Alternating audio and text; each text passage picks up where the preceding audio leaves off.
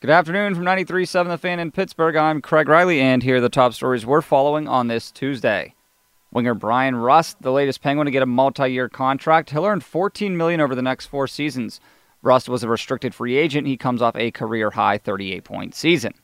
According to the Post-Gazette's Jason Mackey, the Pens and Columbus free agent defenseman Jack Johnson have talked and something could materialize.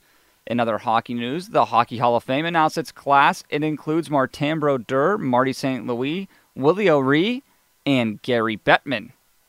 Pirates in action tonight. Chad Cole, who was shelled for 8 runs in 2 innings in his last start, will take them out at Citi Field when the Pirates and Mets play ball. Left-hander Steven Matz starts for New York, which has lost 7 in a row. Josh Bell batted second for the first time this season in Monday's win and homered for the first time in June. If it's broken, you gotta fix it, right? Just changing things up, giving us all a new view. Marte hasn't led off in a while. Jay's in third.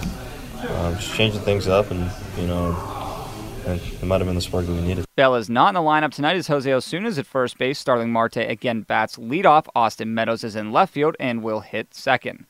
Pitt basketball coach Jeff Capel will drop by the studios and join the Fan Morning Show tomorrow from 8 to 9. His first team captain will be St. John's transfer Malik Ellison, who Capel says has done a tremendous job of leading the team this offseason. And we wrap things up with a bit of sad news. The parents of the Washington State quarterback who committed suicide in January said Tyler Hilinski had extensive brain damage, CTE, that's been linked to concussions from playing the sport. The 21-year-old shot himself in January. His parents said on the Today Show an autopsy indicated he had the brain of a 65-year-old.